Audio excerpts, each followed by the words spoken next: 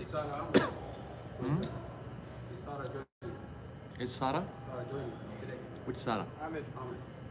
Notes. Oh, I hope so. We need someone to write the notes. Bachari.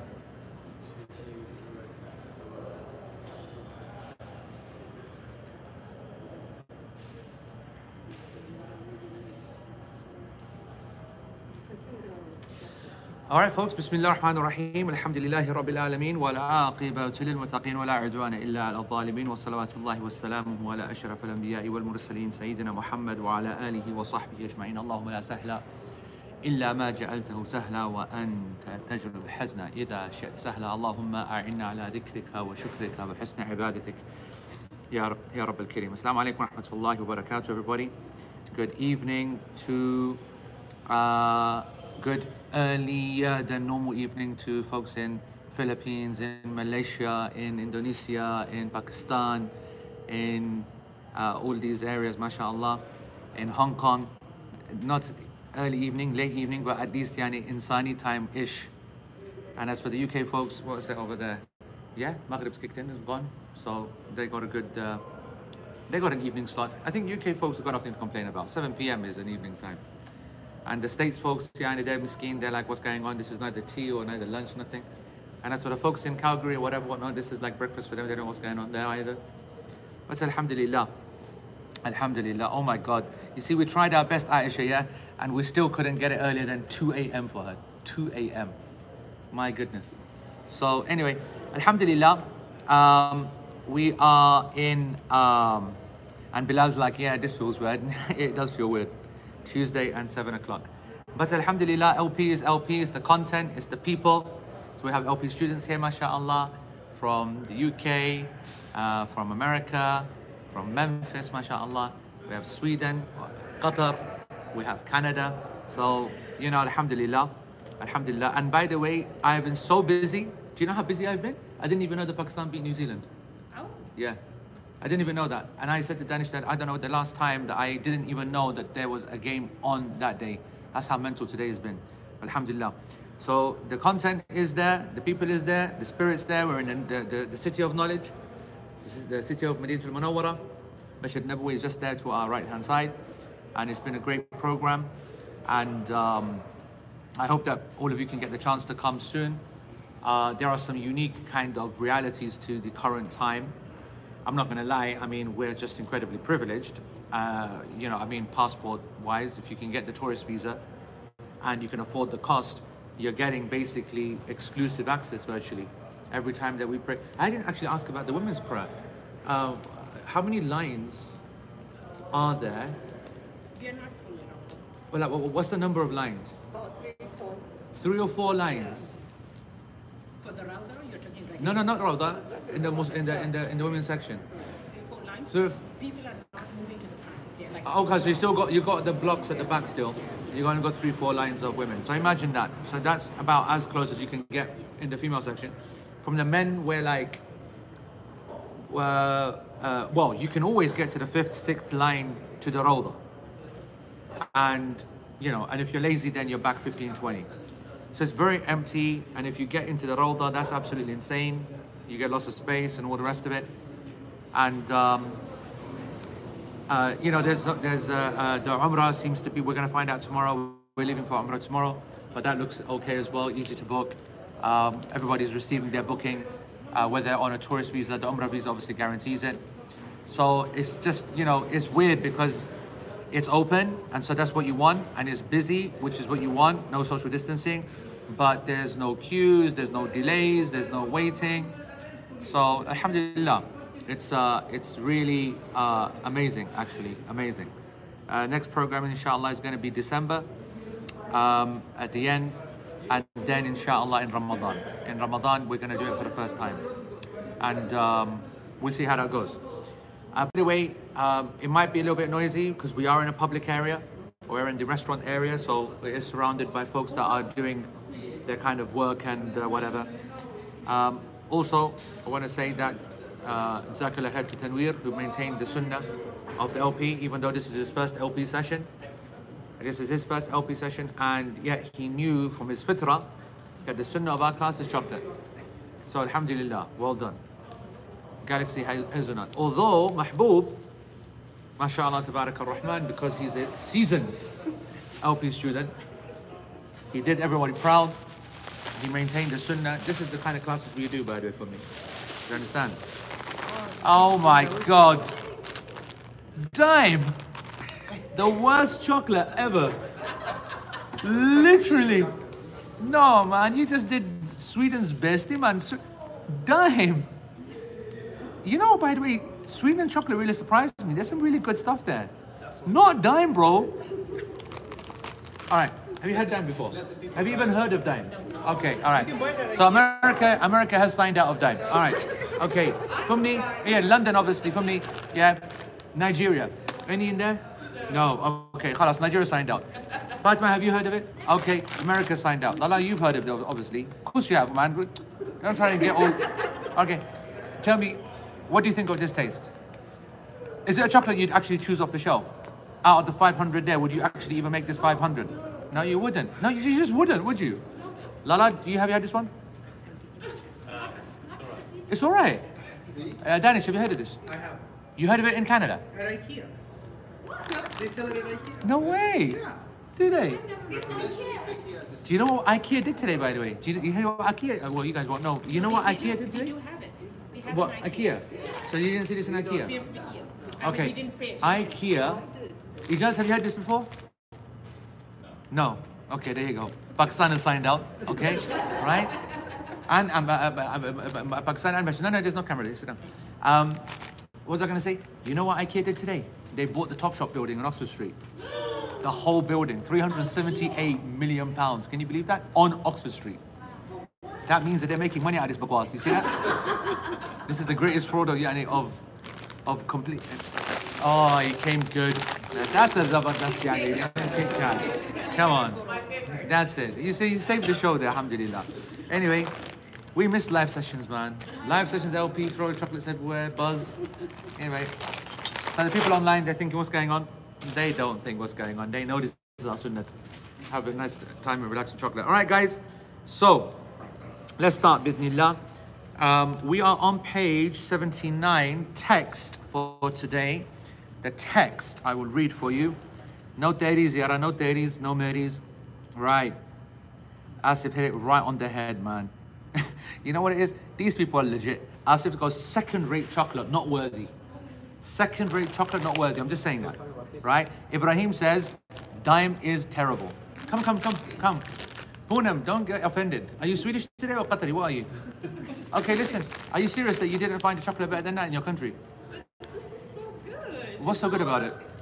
Is that because you never had chocolate in your life before? Faiza, what do you think of Dime? You know, I'm not gonna lie, my wife also loves Dime. But then that's the reason that she doesn't know anything about She chocolate. has good taste. She has good taste. She obviously has zero taste. Like, literally zero taste, right? So, anyway, I need to now, if it was caramelish, by actually saying it's caramelish. If it was caramelish, you're gonna go add caramel in there, it'd be all right. But it's just got that confusing mixture of hard, very hard. It's a confused chocolate. And that's the horrible part about it. All right, now, let's find the thing. Guys, come on, come, man. And closer, that's miles away. Yallah. I think come here, I should come this side. There we go. All right. Last, I know guys are online getting irritated, but this is very, very important. Iman, come here. Take this, sit nice and close. Iman, have you heard this before? No? Never seen it before ever, yeah? Okay, there we go. So America doesn't even know what the hell's going on there. Right. Reem, where did you see this? IKEA. Have you had it? And? You like it? Is that because you never had chocolate before? Right, okay. Juwairia, last person being asked. You like Dime? Is that because you never had chocolate either? I know you're not a chocolate connoisseur. You didn't have to tell me that. Right. Okay then. So, Arif, you are rejected. Right, okay. The Zad al-Mustaqni' text. Today's text, we are covering, and I will read it out in the Arabic. Today's text. Well, let me read the entire section. وصلاة الليل أفضل من صلاة النهار وأفضلها ثلث الليل بعد نصفه وصلاة ليل ونهار مثنى مثنى وإن تطوأ في النهار بأربع كالظهر فلا بأس وأجر صلاة قاعد على نصف أجر صلاة قائم وتسن صلاة الضحى وأقلها ركعتان وأكثرها 8 ووقتها من خروج وقت النهي إلى قبيل الزوال. The translation thereof of these two paragraphs is the prayer of the night is better than the prayer of the day. The best time is during the third of the night after midnight. The prayer of both the night and the day is to be offered in units of 2. There's no harm if one offers the supererogatory prayer during the day in a unit of 4 like the Dhuhr prayer. The reward for the one praying sitting down is half that of the one praying standing. The Duha prayer is a sunnah. It is a minimum of 2 units and a maximum of 8. Its time is from the end of the prohibited time until just before the moment of zawal. So that, everybody, is our text, our Hanbali fiqh text that we are covering today. All right? The commentary of Shaykh Uthaymeen, Al-Sharh al-Mumti', we are on page 79. So let's start from the top. So we've already covered, obviously, night prayer. We're already comfortable with the idea that that's a 2-unit prayers. However many you pray, the issue is flexible. Sunnah, the Prophet ﷺ wants to pray 8, straightforward. The big question is, does that apply to the day as well? And it seems that the hadith is authentic, and therefore, in principle, the day prayers, whenever you pray sunnah, nafal prayers, supererogatory. Remember this phrase, if you never heard this phrase before, it's the actual exact translation for an act that you do, non-compulsory, but if you do it, you get rewarded for it. The reason why we don't say voluntary, so obligatory and voluntary, is because voluntary doesn't actually mean something that's rewarded. Actually, the definition of voluntary is that you withgo the reward, but you're not forced to do it. That's what voluntary is. Supererogatory is that you are not forced to do it, but if you do it, you get the reward. That's what the actual word in English. When you offer these kind of units during the daytime, then because the hadith mentions that the prayer of the night in most narrations, but then there's another narration that says that the prayer of the night and the day is in units of 2, then the basic principle is that we should split it into 2. Today, we're covering specifically a very interesting issue, which is that of the 4 raka'ah concept. Now, this is not very common in the other 3 schools of thought. It's very common, of course, in the Pakistani, Asian culture, and in the Hanafi school. Let's have a roll call here because we've got quite a few different nationalities. In your country, ever prayed a 4 raka'ah unit of sunnah prayer? Never. Neither with a single taslim, neither with 1 tashahud like Dhuhr prayer. Never. Always units of 2. Pakistan, all the time. Remind me which country? Oh, Eritrea. Yep, same. 4 rakat Pakistani. So Nigeria. So have you ever prayed in Nigeria or seen anybody pray 4 units in a way that looks like Dhuhr prayer? No. At all. Always in units of 2. Always giving salam after 2. Never seen anything other than that. Pakistan, Bangladesh of standard, Somali.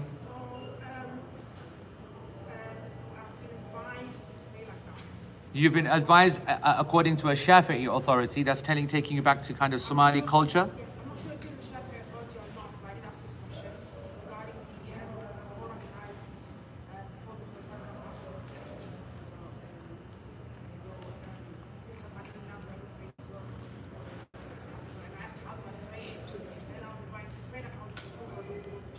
So you was advised to pray from a cultural background like Dhuhr with 1 tashahud, which is exactly like Dhuhr. Yes? Okay. Same. Huh? Yeah, so same. That's how you've understood and seen, right? Always as a 4 unit, same, and same. So this, as you've seen, most of the Asians are very comfortable with that. You've got Yemeni, for example, seen some people doing it, all right? Not a common practice. But what I'm now indicating to you, you've got a couple of Arabs here that are saying never, never, never, right? Zara from Nigeria saying never, just like what Fumi said, always in twos. What's, I think, the interesting part here is that it's actually more widespread than you think, from my point of view. That's the interesting thing for me. The interesting thing for the Paks is that I can't believe that nobody else knows about it. They got the opposite thing because you've only ever known that reality. You've grown up with the 4 concept. Now, when you study this issue, it's very clear from the Sunnah, authentically, that a 4-unit prayer is not a norm at all, right? And the hadith and so on for it is not the strength that you would expect or you'd want for the level of spread of the practice. So I think there's a lot to learn actually on both sides. And I think that the way that the Hanabila, that's really interesting with that. Jazairiya, is that a Malikiya thing? Do you think the rest of anyone seen the Maghariba or the Moroccans doing that? Because that's interesting. Oh, Canada. So you're not saying, oh no, okay, yeah, okay, Widad is talking about her cultural reality, right? Because she's Algerian herself, but she's growing up in a Canadian, whatever, and community, where Paks are normally dominant anyway, or Asian. And so you're kind of going to see that expressed. No one's really thinking about, what's going on. أنت من سوريا صح؟ أنت من سوريا. عراقية. أنتم تصلين السنة قبل ظهر 4 ركعات ولا 2 4؟ أي كيف تصلين ال4؟ بالتسليمتين يعني مثنى أو يعني بالتشهد. مثنى فتسلمين يعني أيوة. Okay. Iraq, standard Arab practice as well with 2 and 2. So anyway, I think that now it's clear that what the Asian practice is dominant by that, and this is a basic standard position of the Hanafi school. It is not a basic position of any of the other schools as a practice. However, you'll find a lot of leniency in the schools of fiqh towards the practice of 4. Why is that? Why is that? Where does it come from? Let's break it down, okay? Our text starts off with, and if he does these 4 units, وَإِن تَطَوَّأَ فِي النَّهَارِ بِأَرْبَعٍ, okay, كَالظُّهْرِ فَلَا بَأْسٍ. He doesn't even, our author, Imam al-Hajjawi, who's Hanbali, he doesn't even restrict it actually to dhuhr. He says if a person was to offer 4 units in the day, supererogatory, non-obligatory, like dhuhr, it's no biggie. فَلَا بَأْسٍ, no harm, right? So it's not exactly an endorsement massive, but he's indicating that it's no major issue, which is always an indication. This is scholar speak for that there's difference of opinion, there's back and forth, there's hadith in the matter, there are fuqaha that are. So what do we pick up from this? What's the basis for this? Why he didn't restrict it just to dhuhr? Because as the Paks will know, this is going to be practiced how many times in the day at least? 3 times. 3 times.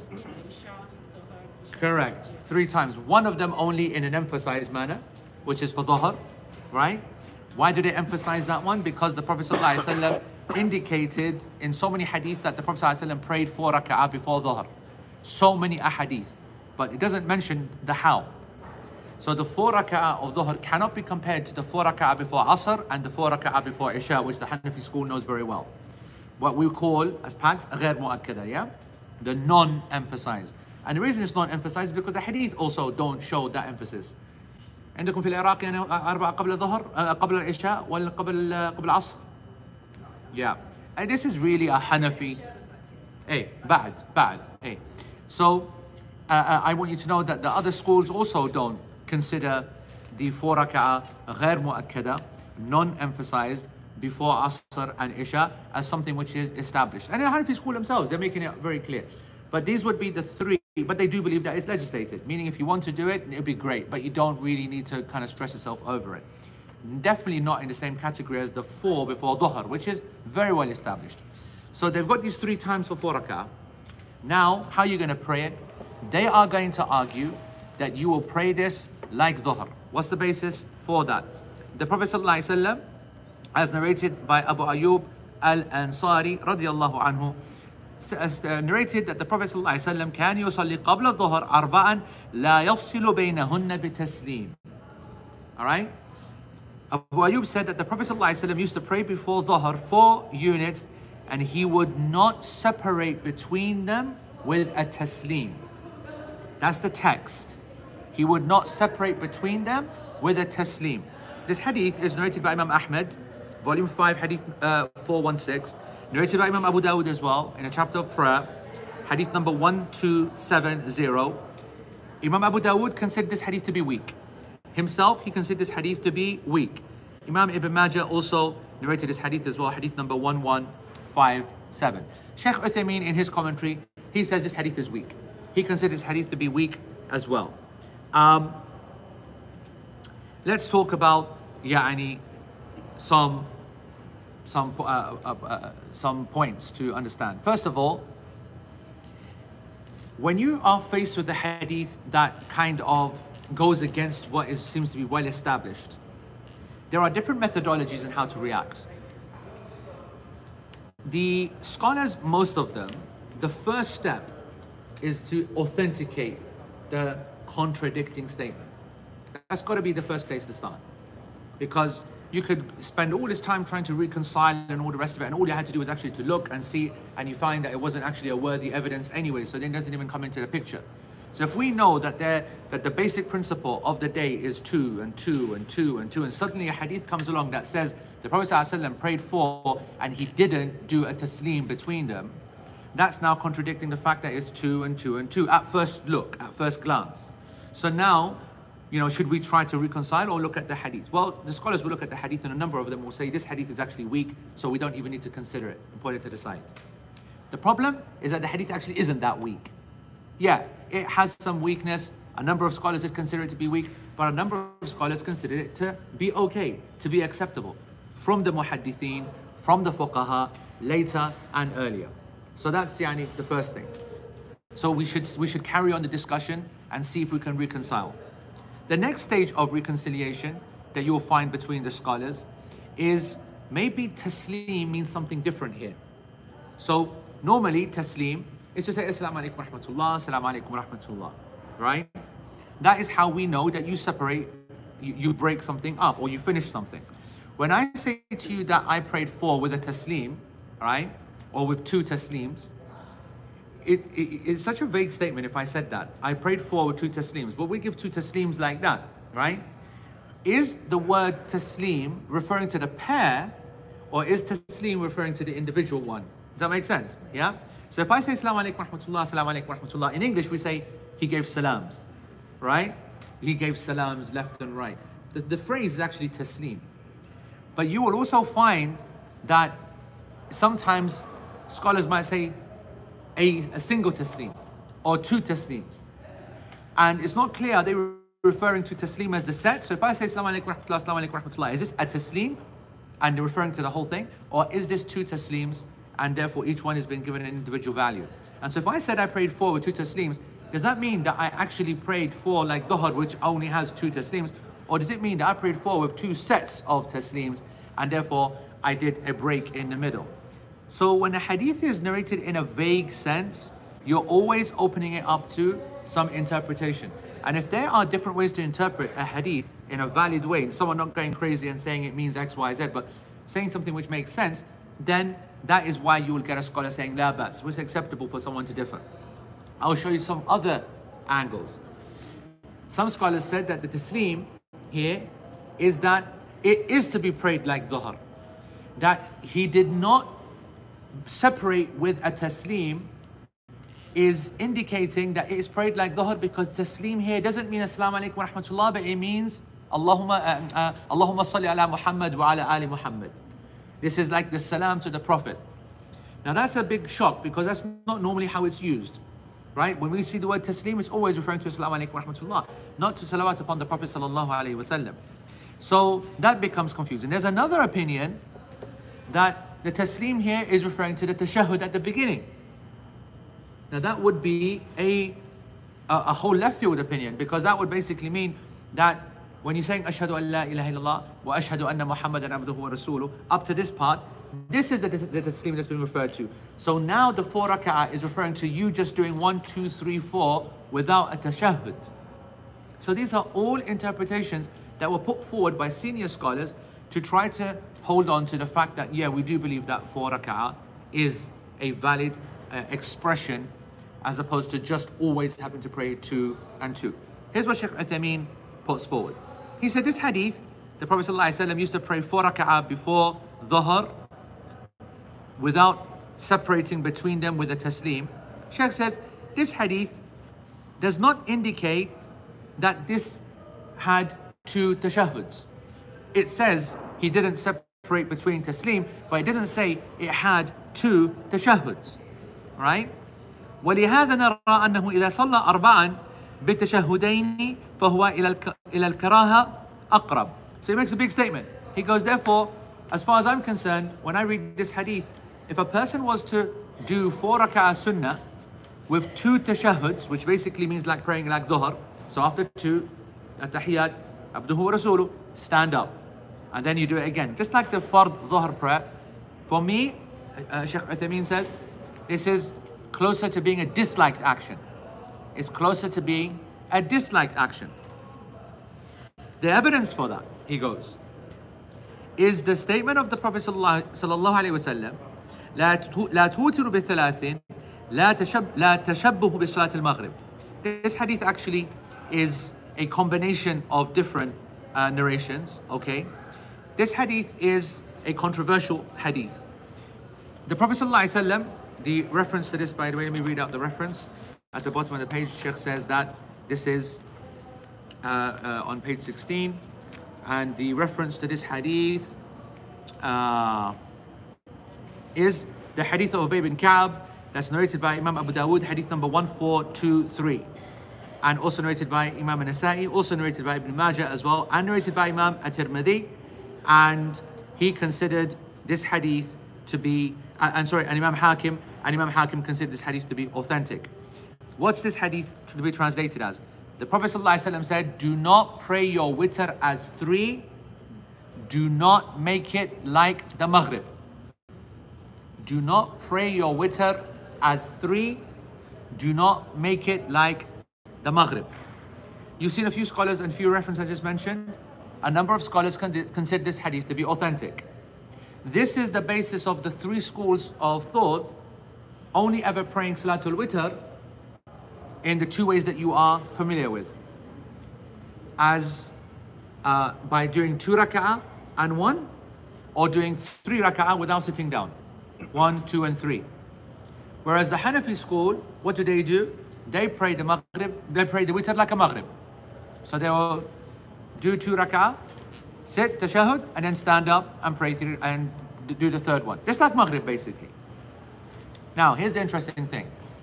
First, I'll come to this hadith and whether it's authentic or not and what it means in a second. What is Shaykh Uthaymeen trying to say? Shaykh Uthaymeen is trying to say that this hadith, which he obviously sees as authentic, it says don't make your witr prayer like your Maghrib prayer. That's what he's basically saying. Witr is obligatory or not? No. Maghrib is obligatory? Yes. He's now taking a principle from this second hadith that you shouldn't be making your non-obligatory prayers like your obligatory prayers. If you agree with that principle, then you shouldn't make your non-obligatory sunnah of dhuhr prayer look like your obligatory of your dhuhr prayer. He's doing an analogy. He's saying that if we accept the principle for Maghrib, then we should apply it now for dhuhr as well. Therefore, if this hadith comes and says that the Prophet ﷺ prayed 4 rak'ah before dhuhr, then you know what? We'll take every interpretation possible, but we will not allow it to look like the dhuhr prayer with 2 tashahhuds. That's Shaykh Uthaymeen's thinking. That's where he's going. That's why he doesn't want the 4 rak'ah prayer to be prayed with 2 tashahhuds. It's like he's almost saying, look, you know his position. His position is that every prayer of the day should be 2 units. But he's like, if you're going to put 4 on it and you're going to justify it, I'll take it with 1 taslim. But I'm not having 2 tashahhuds. So it's like he's gone for that left field opinion, that 3rd kind of approach. All right? Let's just carry on and finish what he says.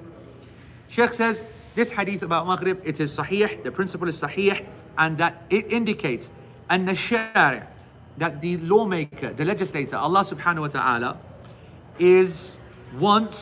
doesn't want the obligatory to be connected to the non-obligatory, to be associated with, to be connected with. He doesn't want them to be the same. And Sheikh says that if a person wants to go and pray 4 rak'ah and he made it look like the dhuhr, then that's exactly what he's done. He's actually connected the nafil with the fard, like as if it's connected. Now, Sheikh he stops there. Arif says, isn't this hadith very specific to Witr Maghrib? Before we even get to what Arif says, right, there's so many problems with this way of thinking. So many problems. Let's just start with the hadith first of all. This hadith is not as weak as people making it out to be. This hadith has been narrated yani marfu'an and mawqufan, meaning from the companions themselves, which would indicate some weakness, but also raised to the level of the Prophet ﷺ as well. That's just from a sanad point of view. And I want you to know that when you come across a hadith which is not in Bukhari or in Muslim, you're always going to have then a debate about it. And if you're going to have a debate about it and you can put forward opinions upon some of the narrators and so on and so forth, then we will see that you can't be very, absolutely no way that yours can stand. Because ultimately, how do we make a decision on whether hadith is authentic or not? Our judgment call on whether a person is trustworthy or not. That's always a judgment call. Always a judgment call. Unless you've got a consensus of all the hadith scholars that guy is a liar. He used to fabricate hadith. He is rejected. And you will find narrators like that. This is not one of those hadith.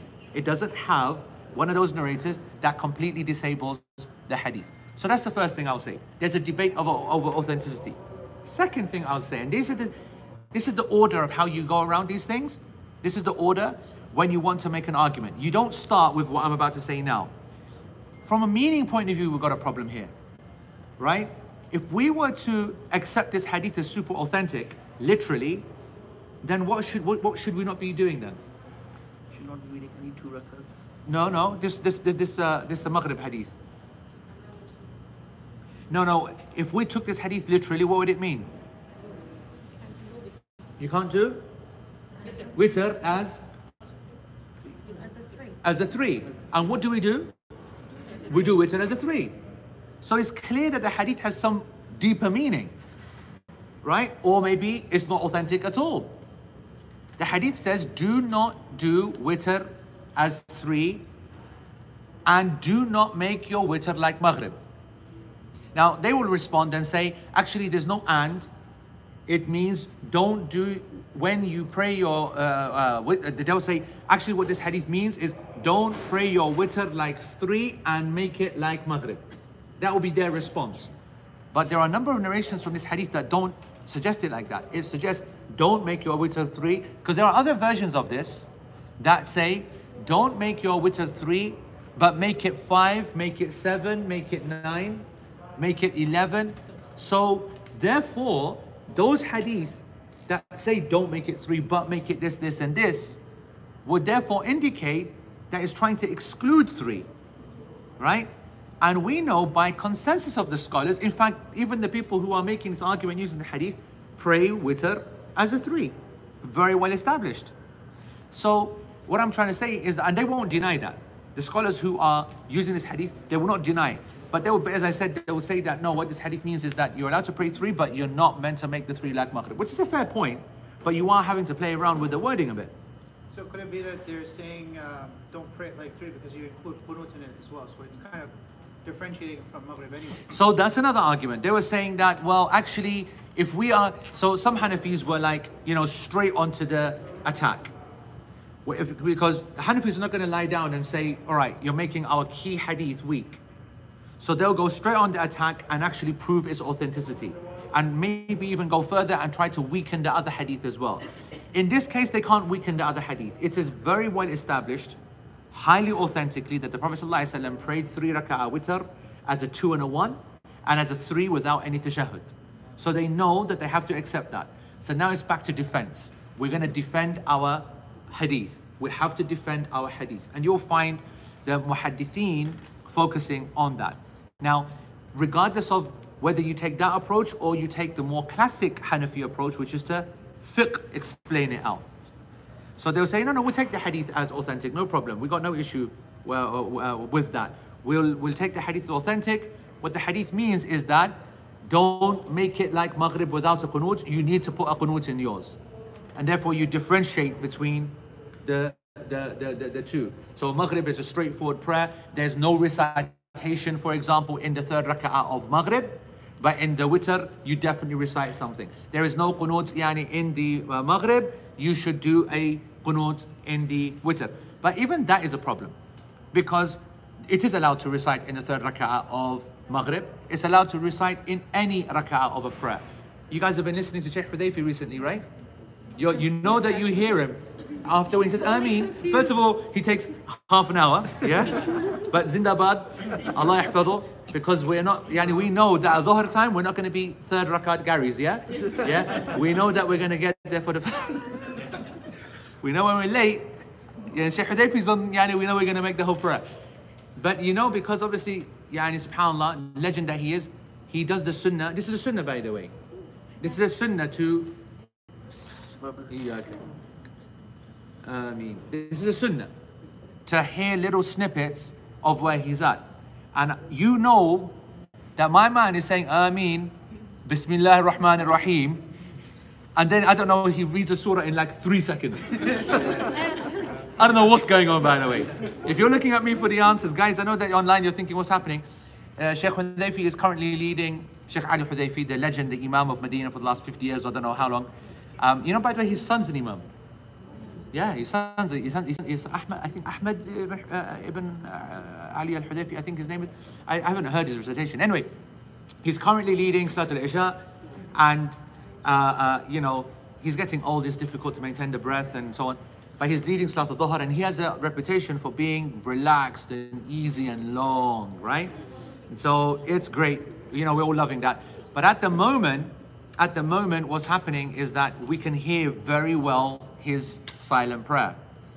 Silent prayer for us, by the way, I just got to tell you that Danish today earlier on, he goes, I want to we walked in for Salat al-Dhuhr. I told Danish yesterday that, listen, we need to record Sheikh Hudayfi's Fatiha, because it's a legendary Fatiha, it's a very, you know, famous one. So we walked into Dhuhr prayer and he's getting out the recording machine. I go, what are you doing, bro? He goes, yeah, I'm going to record Sheikh Hudayfi's Fatiha in Dhuhr prayer. I said, oh really? Yeah. He goes, yeah. He's carrying on. I go, right, where are you going to set that up then? He goes, what do you mean? We're going to record this Fatiha. Anyway, never mind. Never mind, Lala. Guy's been having no sleep, miskin. He's been editing all day and night. Like legit. He needs some R's and some pats on the back. I'm going to be honest. First of all, I just told you what I said to you, right? It is actually a forgotten sunnah to revive the fact that you are allowed to recite. It's not the norm, should never be the norm, but you are allowed to recite in the third and the fourth empty units. Okay, we are brought up like that. It's correct to be brought up like that. We covered it, I think, a couple of years ago. Yeah, in LP. I think maybe if someone can find it.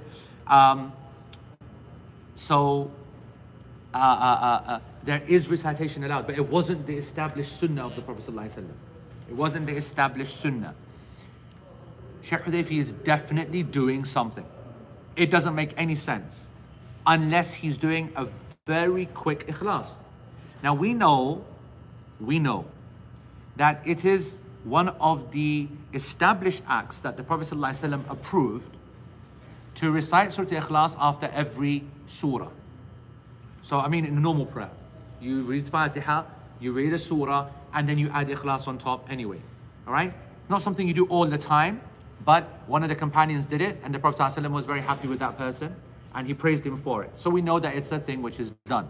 That's a little bit different than saying you recite Ikhlas in every raka'ah, which we don't have specific hadith for, but we do know that he sometimes would recite. Another point which is to be made.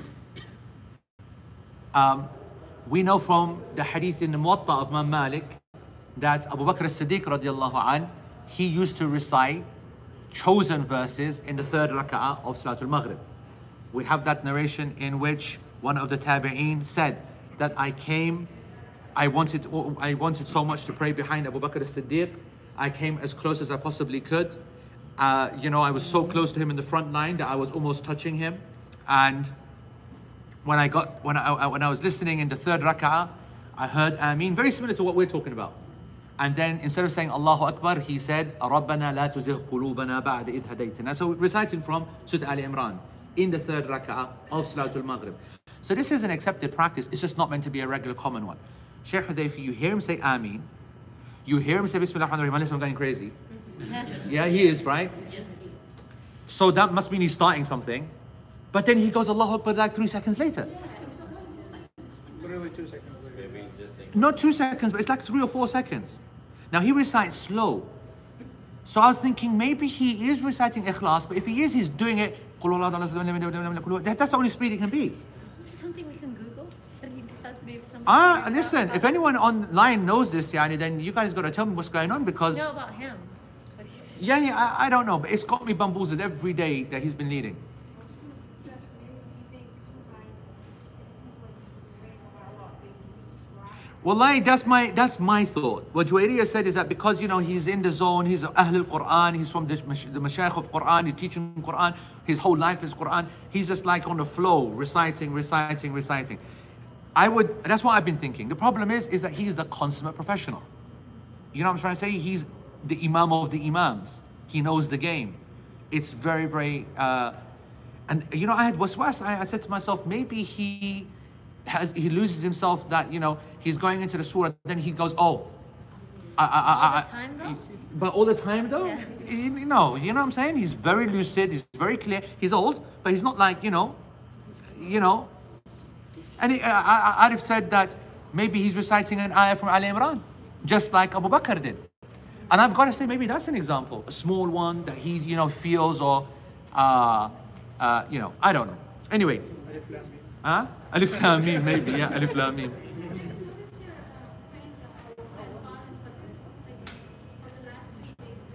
Surah Al-Anfal, yeah, the Imam is the same for Surah Al-Anfal, for Fajr at the moment for this week. And yes, he is continuing in Surah Al-Anfal, but not for any specific reason. Each of them, by the way, have quite a lot of freedom in what the verses that they choose. And sometimes they have a pattern. Sometimes, they make decisions there's politics involved, yes. But there's also health, there's also, other things. But anyway, I don't want to open up that chapter because that can get quite controversial. But yeah. So what was the point we were making about this? Why did we mention that? No, but why did we... Maghrib. Oh yeah, reciting, yeah. Reciting in the third rak'ah.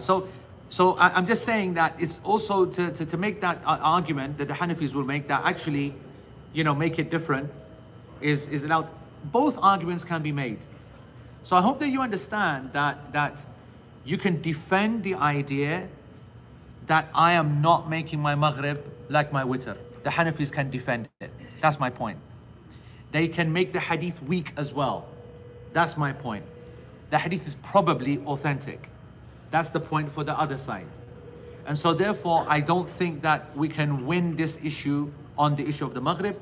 And as for the Qiyas, now let's go from a third point of view, what actually Shaykh Uthaymeen is saying. He's saying that this Maghrib hadith is authentic. And if it's authentic, then the basic principle for the Dhuhr about not comparing Sunnah to Fard is a problem. Well, let's pause there. Is that true? In Islam, shouldn't we have versions of obligatory acts in the Sunnah acts? Like I think it was Adil mentioned that the Sunnah of Fajr is exactly the same as Sunnah as the Fard of Fajr. Someone will say, well, no, that's because it's two. That's the problem. If you keep changing the goalposts, then we're never going to get anywhere. We have the, voluntary fasting and we have obligatory fasting, exactly the same. Just niyyah is different. We have the what else do we have? What else do we have that is sunnah and obligatory? That's exactly the same, except for niyyah. Who can think of some examples? Sadaqah, zakat. Yeah, I guess if it's an amount. Yeah, if it's a set amount, then your zakat is this amount and you're giving sadaqah of the amount. The only difference is your intention. Huh? Hajj.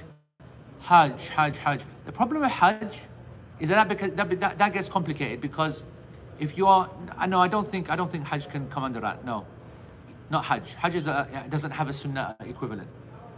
Umrah, are there times of Umrah? That's also maybe the tawaf of normal tawaf, of sunnah tawaf, but then Umrah is more than that, maybe. So fasting, I think. Huh? What about sacrifice? Sacrifice, Those scholars would sunnah say- sacrifice, and those that no, we can't talk about ijtihad. Meaning those who agree on a obligatory and a non-obligatory one. That's what's got to be compared. Anyway, I just يعني فيه نظر يعني I don't want to say I want to say I don't think that we should take the position in its entirety. Anyway, Sheikh Uthaymeen says وهذا الحديث, this hadith of the 4 rak'ah of dhuhr. Let me remind you again that the Prophet ﷺ used to pray dhuhr before dhuhr 4 units and did not separate between them with a taslim. Shaykh Uthaymeen ends this section by saying, as for this hadith, if it's actually authentic that he did this, then listen, it's well known that we will it is obligatory to accept it if it's authentic. And then it would be an exception. We'd have to reconcile. The norm is 2, and then we'll basically say, okay, yours is authentic as well. But because the norm is 2, yours is an exception to the rule, and it can be prayed on an exceptional basis. But the norm should be 2. And frankly, that's a safe point to make. That's a safe point to make, and it's effectively what the Hanabila are saying. Does that make sense? So the Hanbali position is actually a very pragmatic, balanced one. The principle is 2, but because there seems to be quite a body of evidence to allow it to be 4 without a taslim, it could be argued, well, then we'll say, okay, we'll let it flow, we'll let it go. There's enough evidence for you, are still not convinced, but maybe it's an exception. And I want to say, that's Shaykh Uthaymeen's position. Class position for me, I'm happy to stick to that, because it just doesn't cause any grief. 4 units is valid. I would say from my point of view, 4 units is valid just because the fact is a Hanafi opinion. It's enough for a Muslim to follow a mujtahid opinion. And it's more than that. There are more than the Hanafis who consider that the 4 rak'ah can be prayed. Yeah. So are they saying it's authentic but it's shadh? Yeah, it's from the true. Then, the hadith you mean? Yeah. No, I don't think that, this is one of the scenarios in which they're not able to just restrict the issue to the hadith. Just only to the hadith. They're going to have to make an argument with all of the components. So they're going to have to say, well, the hadith, the reason it can't be shadh is because there are other narrations and other versions of the hadith. Now, so Mace is making a point, and this is what Shaykh Uthaymeen would say. Mace is making a point, and this is what Shaykh Uthaymeen would say. He goes that actually sunnah acts are not the same as the obligatory acts, only differentiated by the intention. You would always find some kind of difference, right? So in the zakat one that we gave, she made the fair point saying that, yeah, you're right, sadaqah and zakat at the same amount is looking the same, differing only intention, if you look from that angle. But from a recipient, very, very different.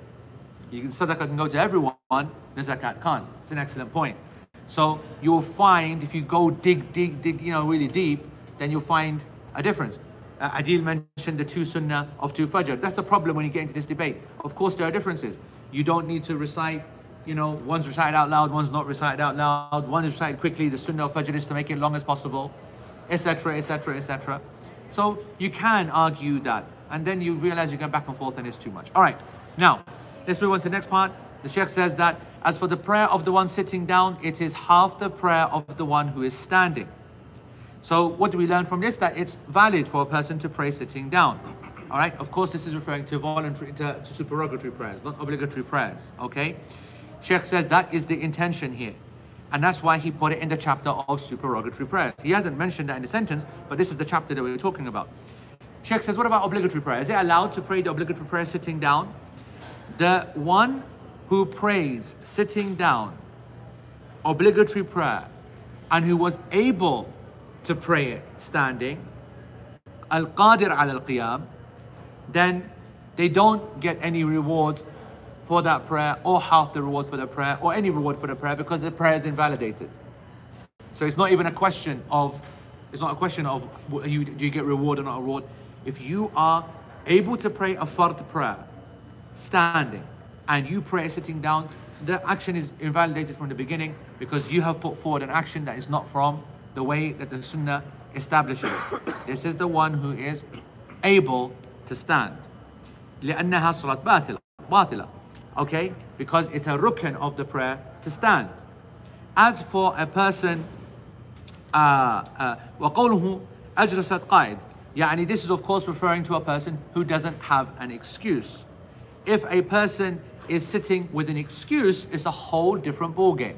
If you are sitting with an excuse, an udhr, a shar'i excuse, then it's something different. So now let's apply it. It's different in a couple of ways. First of all, let's focus back on the obligatory prayer. If you have knee problem, if you have surgery, if you have the fact that you can't, whatever it is, but you can't stand, okay?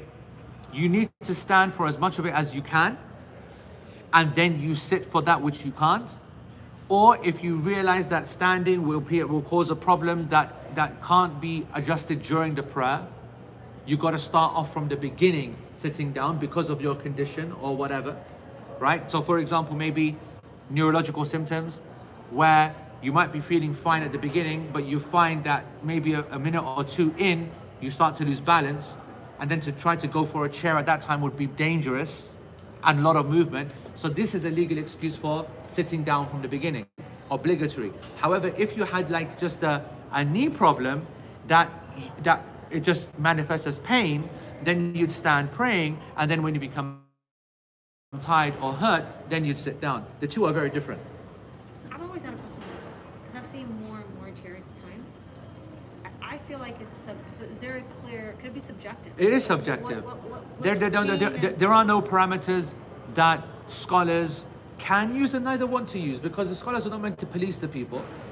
On the other hand, you become too lackadaisical, then the people just take liberties. Right. So there's a balance. You've got to try to educate the people, empower them, but try to give them a warning, like I've just given a warning, and say, listen, if you don't have an excuse, then they start becoming paranoid. Do I have an excuse or not? Do I have an excuse or not? And then you got the masses, which would always then go on the side of caution because it's the prayer. That's the cultural approach to it.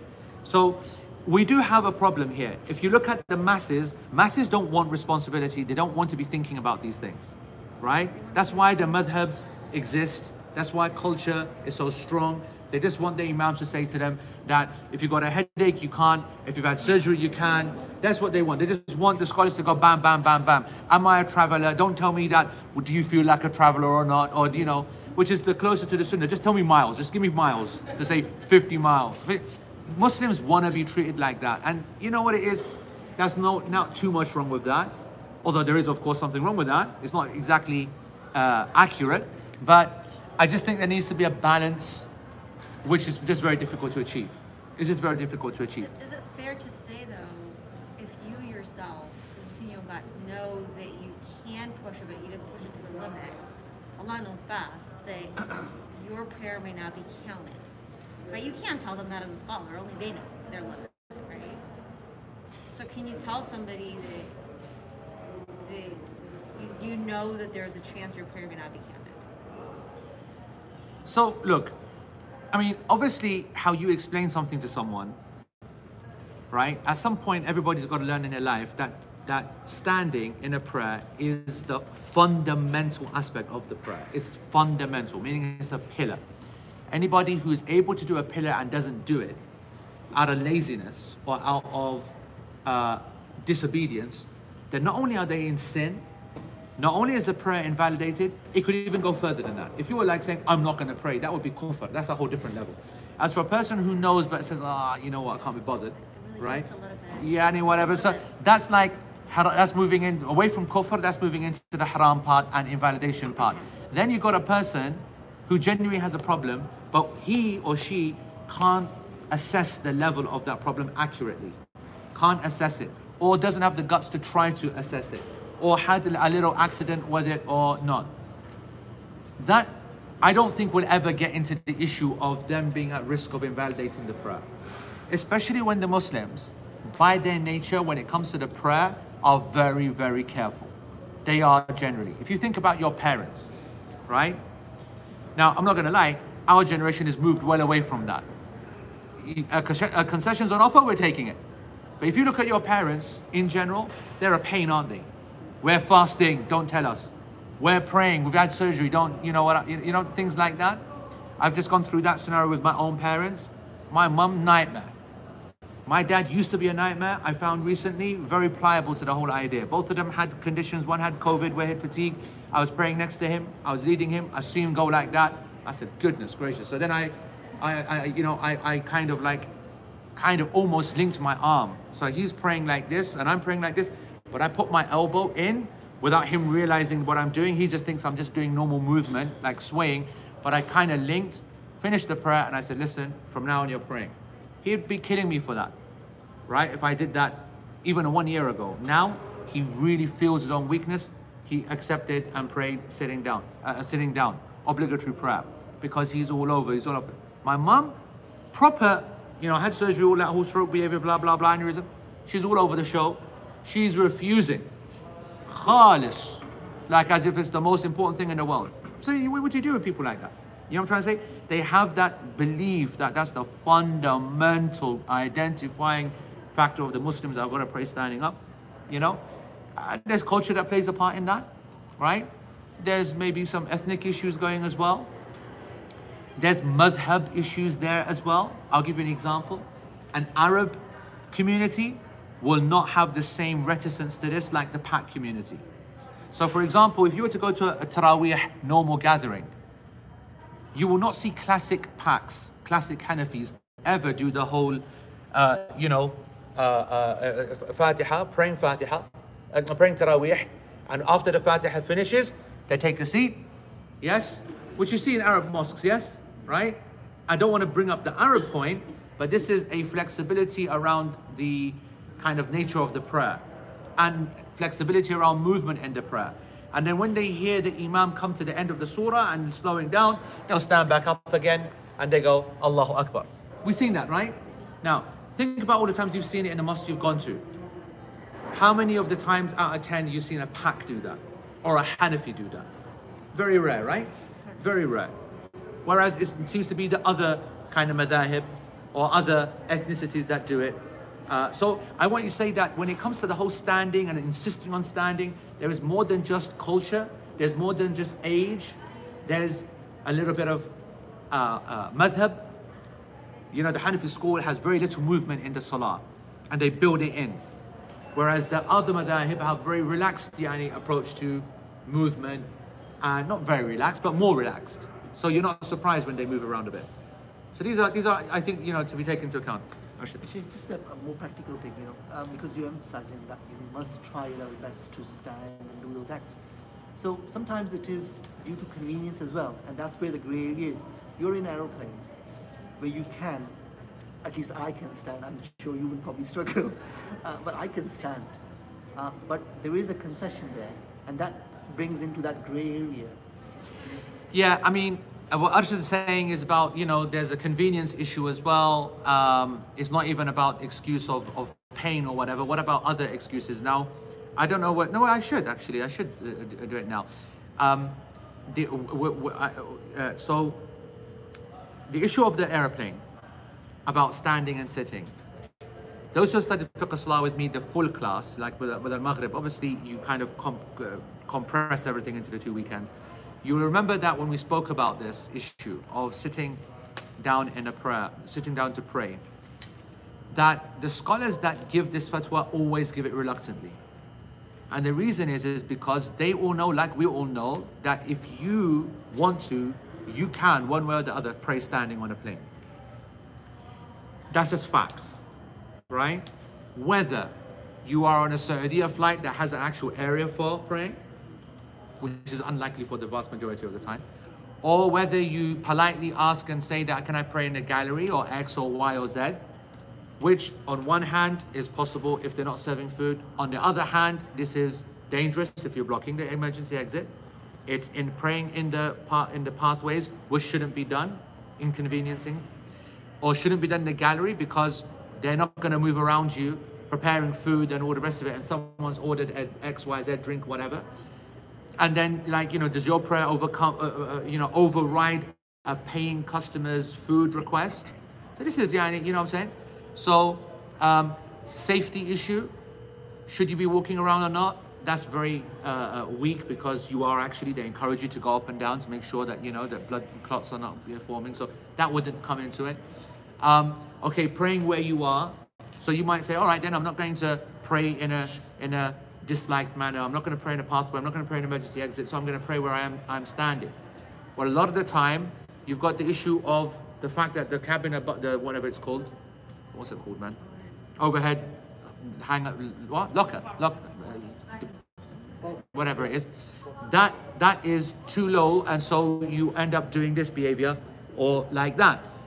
So then we enter into another area of fiqh. Do you bring an action as much as you can, or if the action that you're doing doesn't represent the required one, then you don't do it? What do I mean? If you pray like this, I'm doing this for the camera, but for you guys, yeah, if I'm like this, am I standing here or am I closer to leaning? It's a valid question. Some will say that's good enough for standing. You did the best that you can. Others will say that the reason that the Prophet ﷺ didn't like I forgot the name of the Sahabiya, she was praying with a stick, okay, leaning, is because you're not meant to lean in the prayer. Sit down. If you're leaning on a stick, then there's some issue. And that is the reason why a person's allowed to sit down. So that indicates to us that if you are unable to fully do something, then you move to the next stage. So what are you doing here then?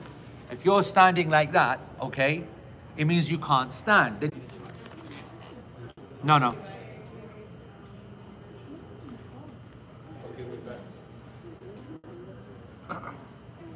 I think we're back, guys. Just confirm, guys, that the thing is back. Yep, Zubair says we're back. All right. Sorry, guys, about that. Someone called. That's the problem, because we're doing it off a phone line and not a Wi-Fi. Because I'm doing it off the mobile data, when a phone call comes in, it cuts off the internet because it's not on Wi-Fi. All right. But anyway, we've reached an hour anyway. We didn't do anything, by the way. You didn't miss anything. We just basically, what did we do? Just panicked, basically. Yeah.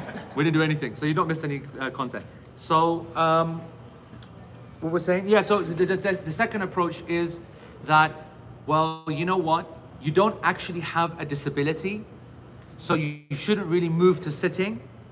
You are kind of standing, and the hadith of you know, walking sticks and don't lean and whatever, those were in scenarios where they couldn't stand. Your couldn't stand is purely because you are being prevented from a physical kind of thing, not because you're tired or because you're ill or whatever.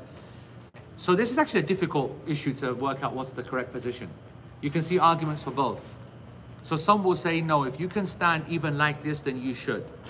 And others will say that, no, you should sit down. That's where the scholars allow the person to pray sitting down. Others put forward an argument, and they said that it's allowed to pray sitting down if you are so anxious that you've almost mentally disabled yourself. Now this is obviously tenuous, I'm not gonna lie, right? You are kind of stretching, but I'll give you the example that I give in Fiqh as-Salah that some of the fuqaha used.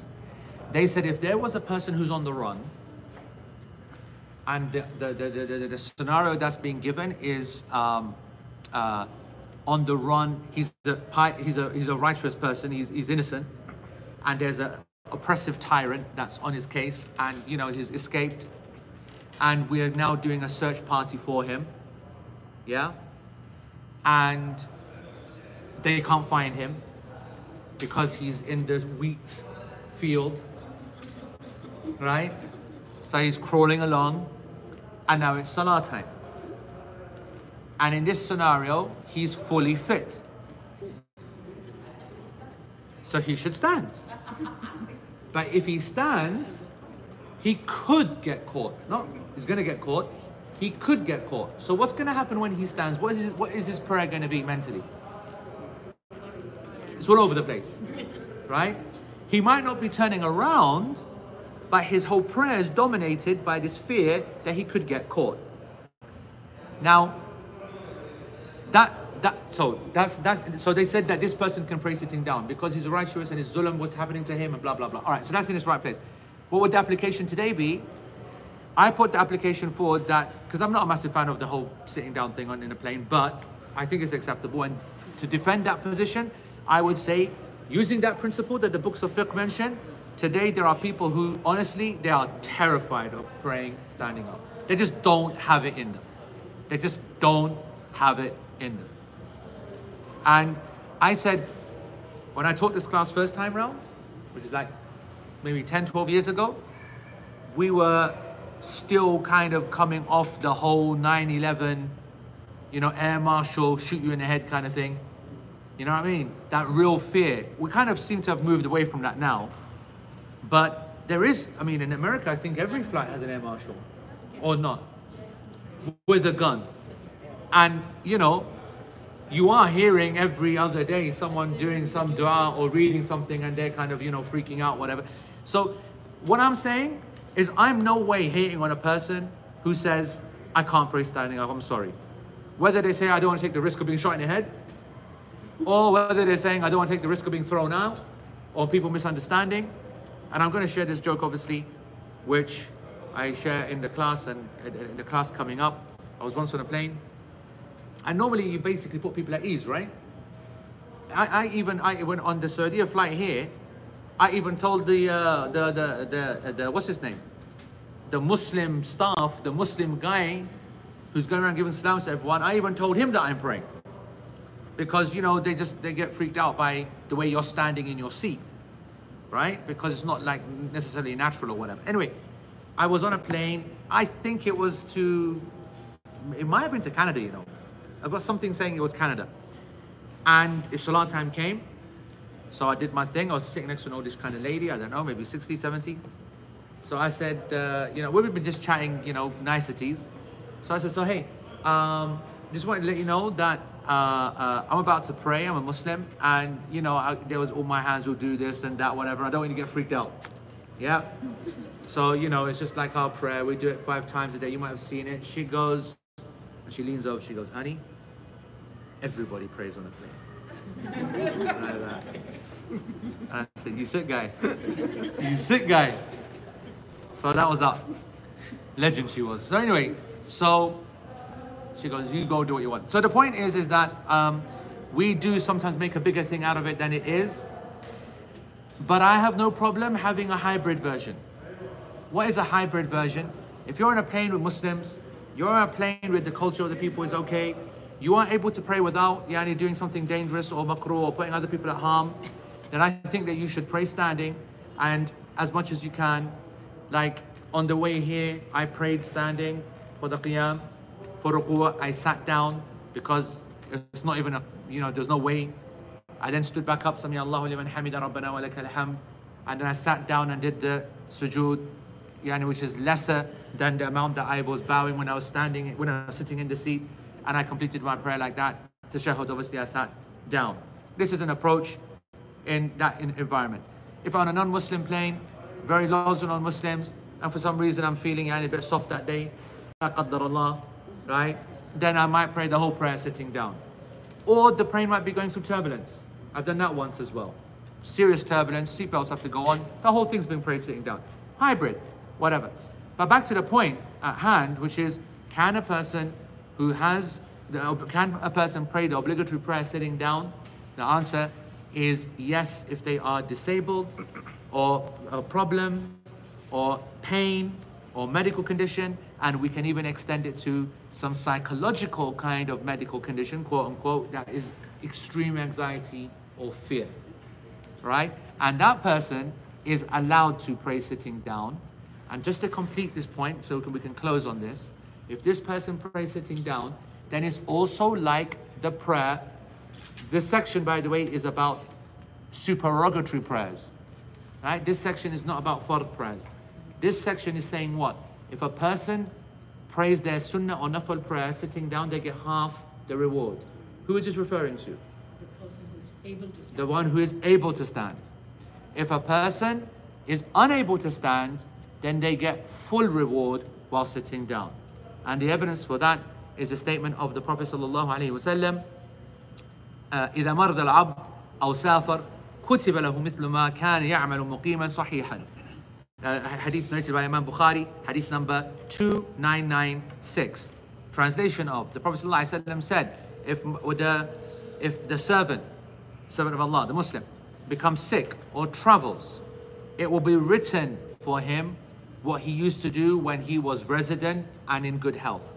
Meaning that if you, because you're ill, now you're praying sitting down, lying down, and it's from your normal habit to smash it out proper all the time, lots, units, standing up, whatever, then you'll get the reward during your sickness like you're praying all day, all the time.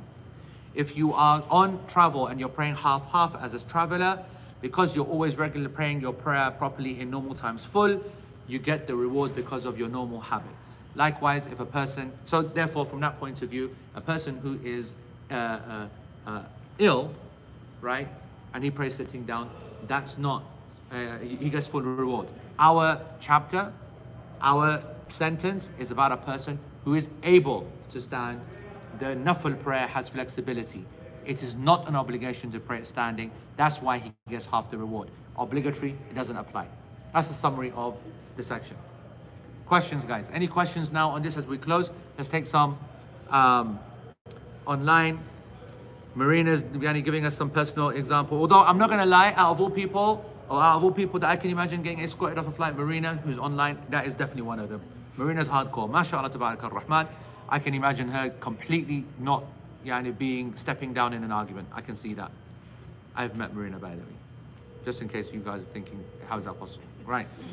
Ruqayya is saying, can we use that point to actually sit and pray on the road during extreme cold weather? I made my husband and myself pray in extreme cold on our road trip, and he kept saying I got it wrong and we should sit and pray in the car. So the sitting in the car is is much more difficult than just being unable to stand. But yes, if there is danger, then one should go in. The problem is that that's not what people normally talk about. People normally talk about this in the context of extreme traffic or raining. So we've got to ask ourselves, what is justifying you praying in your car? I have to say I find it difficult to say, yeah, it's okay in rain weather, right? But then there's rain and then there's rain, right? And if your car, you've always got an ability to pull over under a bridge or to pull into a service station or whatever. I just don't want to be, giving that as a... But and I just want you to know that my answer differs from man to woman as well. If a man's asking me that, I'm not giving that answer. If a woman is saying that, then I'm far more lenient in giving the fatwa.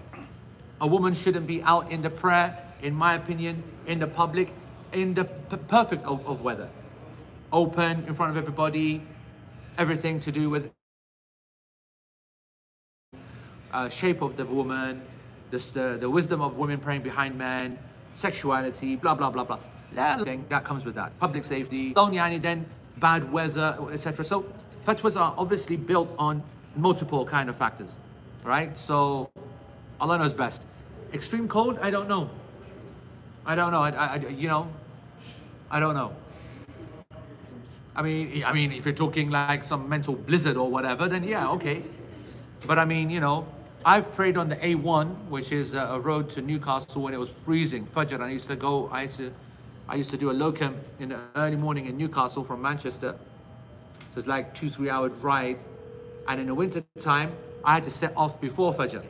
Normally people don't pray, normally people don't start work before Fajr, right?